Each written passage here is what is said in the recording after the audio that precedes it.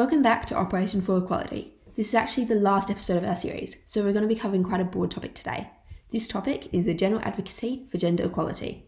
Yeah, when people advocate for gender equality, they often do it in a very female versus male way, when really when we advocate for gender equality, we need to consider all genders.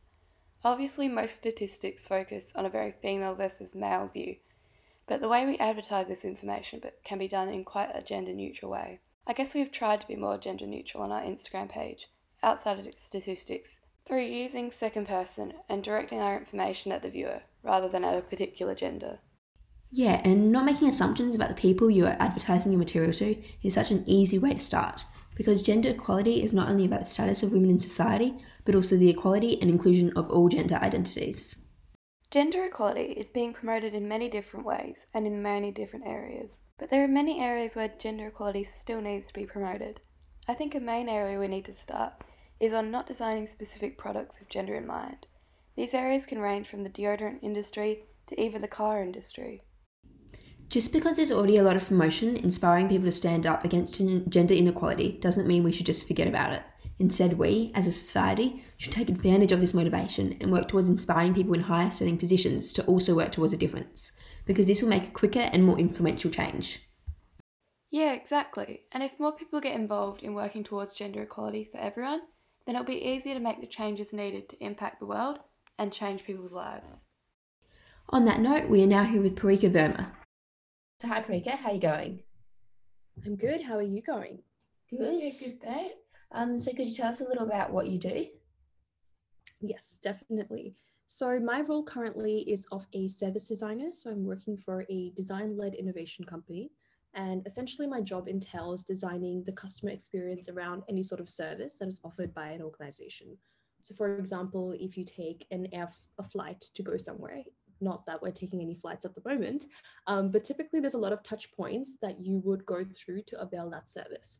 So I'm really interested in understanding and improving the entire customer experience that is around any sort of service. So that would be, everything from booking your flight, everything from, availing the different add-ons that you might have, getting a reminder. So all of those different touch points really come together and constitute of that customer experience. And that's usually what I work on designing as well. Oh, cool. Awesome. That sounds really interesting. So you mentioned a project you're working on with an organisation. Can you tell us a little about that and what you've learned about gender expectations in the development process? Yeah, definitely. So I'm working on a really interesting project right now, and this is basically around improving the customer experience around a service that's been given by an organization. And that service is basically this organization have developed a career transition software to balance work and care for parents that might be working. So the premise is a lot of times we feel that, men and women might be in those really equal and non-gendered roles, even when we're in our working lives. But often at times, those gender roles will end up kicking in once we start having babies. And, that's when typically, women will take on certain roles and responsibilities and men will take on others. And we know for a fact that at least half of the working women will experience discrimination at this time. Only 1 in 10 will ever actually report it, and 8 out of 10 are going to suffer mental health issues as a result of it. So the entire premise of this entire project is that this organization has developed an empowerment framework that is evidence-based, that allows for women to have a lot of knowledge and content that allows them to elevate themselves out of those gendered roles. And my job is to basically improve that entire customer experience around actually, working and with that content as well. Awesome. Could you tell us a little more about what you've learned through developing that? Yeah, definitely.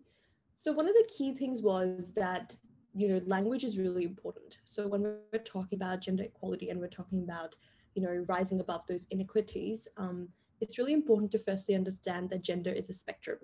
So when we talk about that, it's really important to consider, when do we talk about gender neutrality and when do we talk about gender diversity? So that means, first of all, if I talk about gender neutrality, it's about really considering sometimes a lot of the work that we're doing, does this content or does this work really need to be gendered? Sometimes by gendering certain things, we end up excluding a lot of people as well. And second is that, when do we need to have gender diversity? So that means, how can we be more inclusive of the entire spectrum of genders and use language, use visuals, use content that really acknowledges the fact that it is a spectrum and that there's different expressions that people will have of gender. So for me, that was a really big sort of eye opener as well. How do I be more aware of is this a moment for diversity or is this a moment for neutrality? What is the consequences of the work that we're doing right now? Secondly, an interesting emergence was that we really need to have some systematic interventions in place if we're going to be, tackling gender and gender inequality in Australia as well. So an example of that is that even when women go on maternity leave, but typically they're not going to get any superannuation payments. And on average, we know that women are going to retire with about $90,000 less than men. And on a long-term basis, this does have consequences on our financial security as well.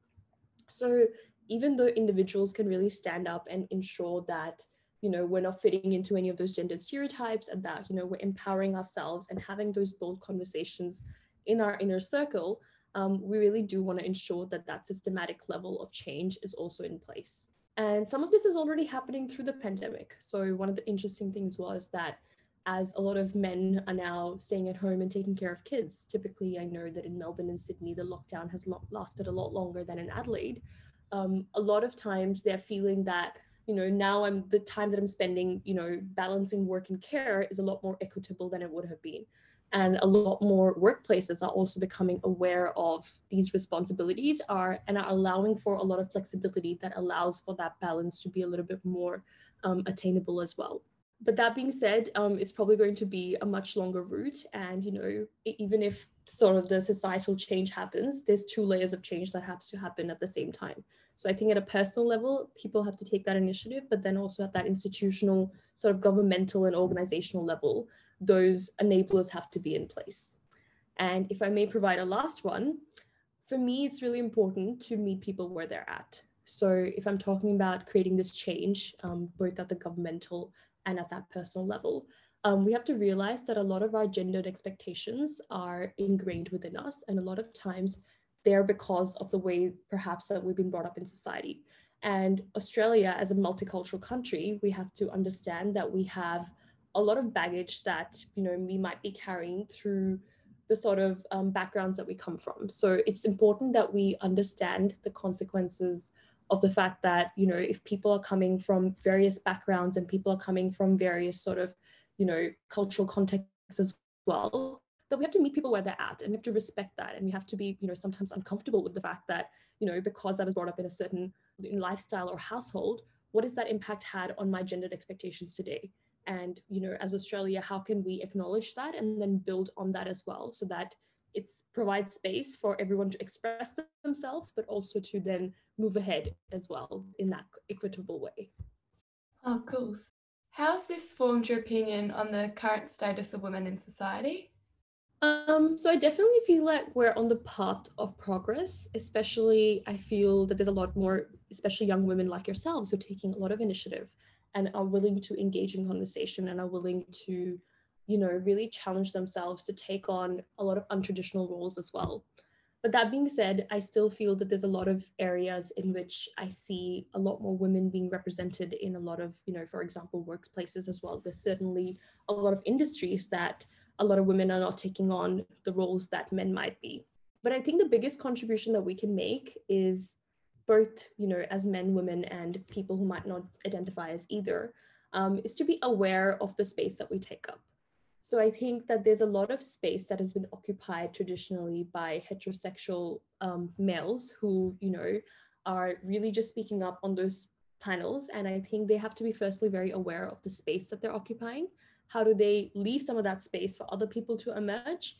And then as people who might not have that space, how do they, walk into rooms and try and occupy more of that so that an untraditional and sort of voices that haven't been heard before can really have the space to, speak up as well.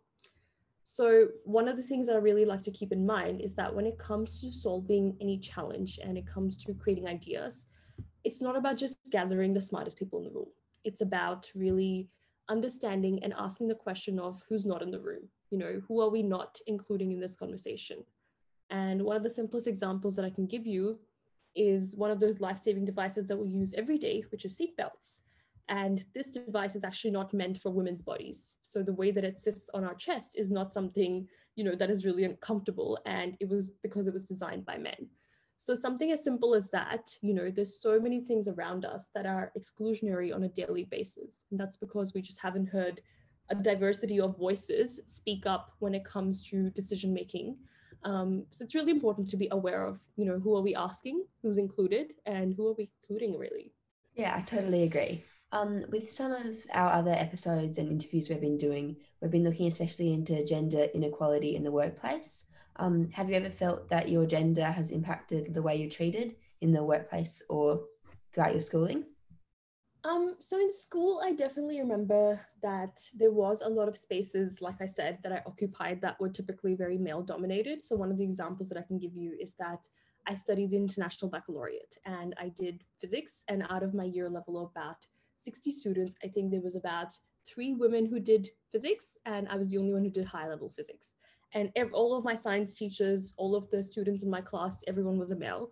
And not to say that I ever felt discriminated against, but I definitely feel that there was a sense of the lack of confidence was really quite evident in me, because I felt like I shouldn't be in that class. I felt like I wasn't smart enough.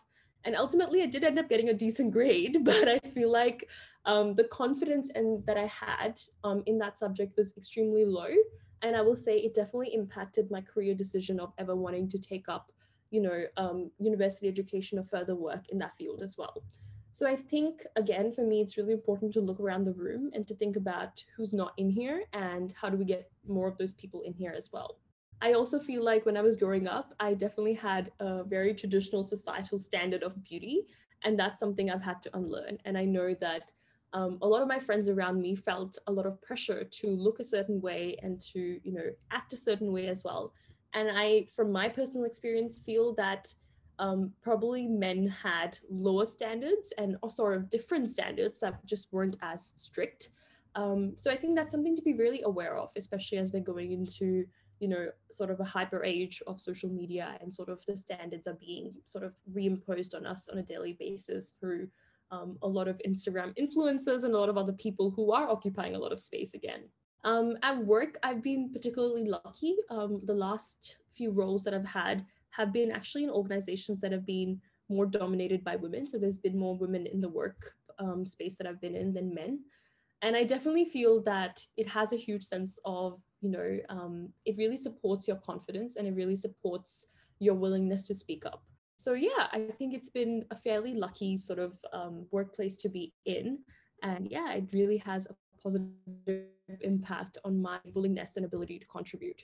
Awesome. Yeah. Well, at our school, it's all girls, and I think it is a little easier because, like, when doing your work, I think you do feel a little more confident when you're being taught by predominantly female teachers, and you're like surrounded by other people like you. If that makes sense. Definitely, yeah. Awesome. Thank you. Thank you. See ya. Thank you so much. Bye. Bye bye.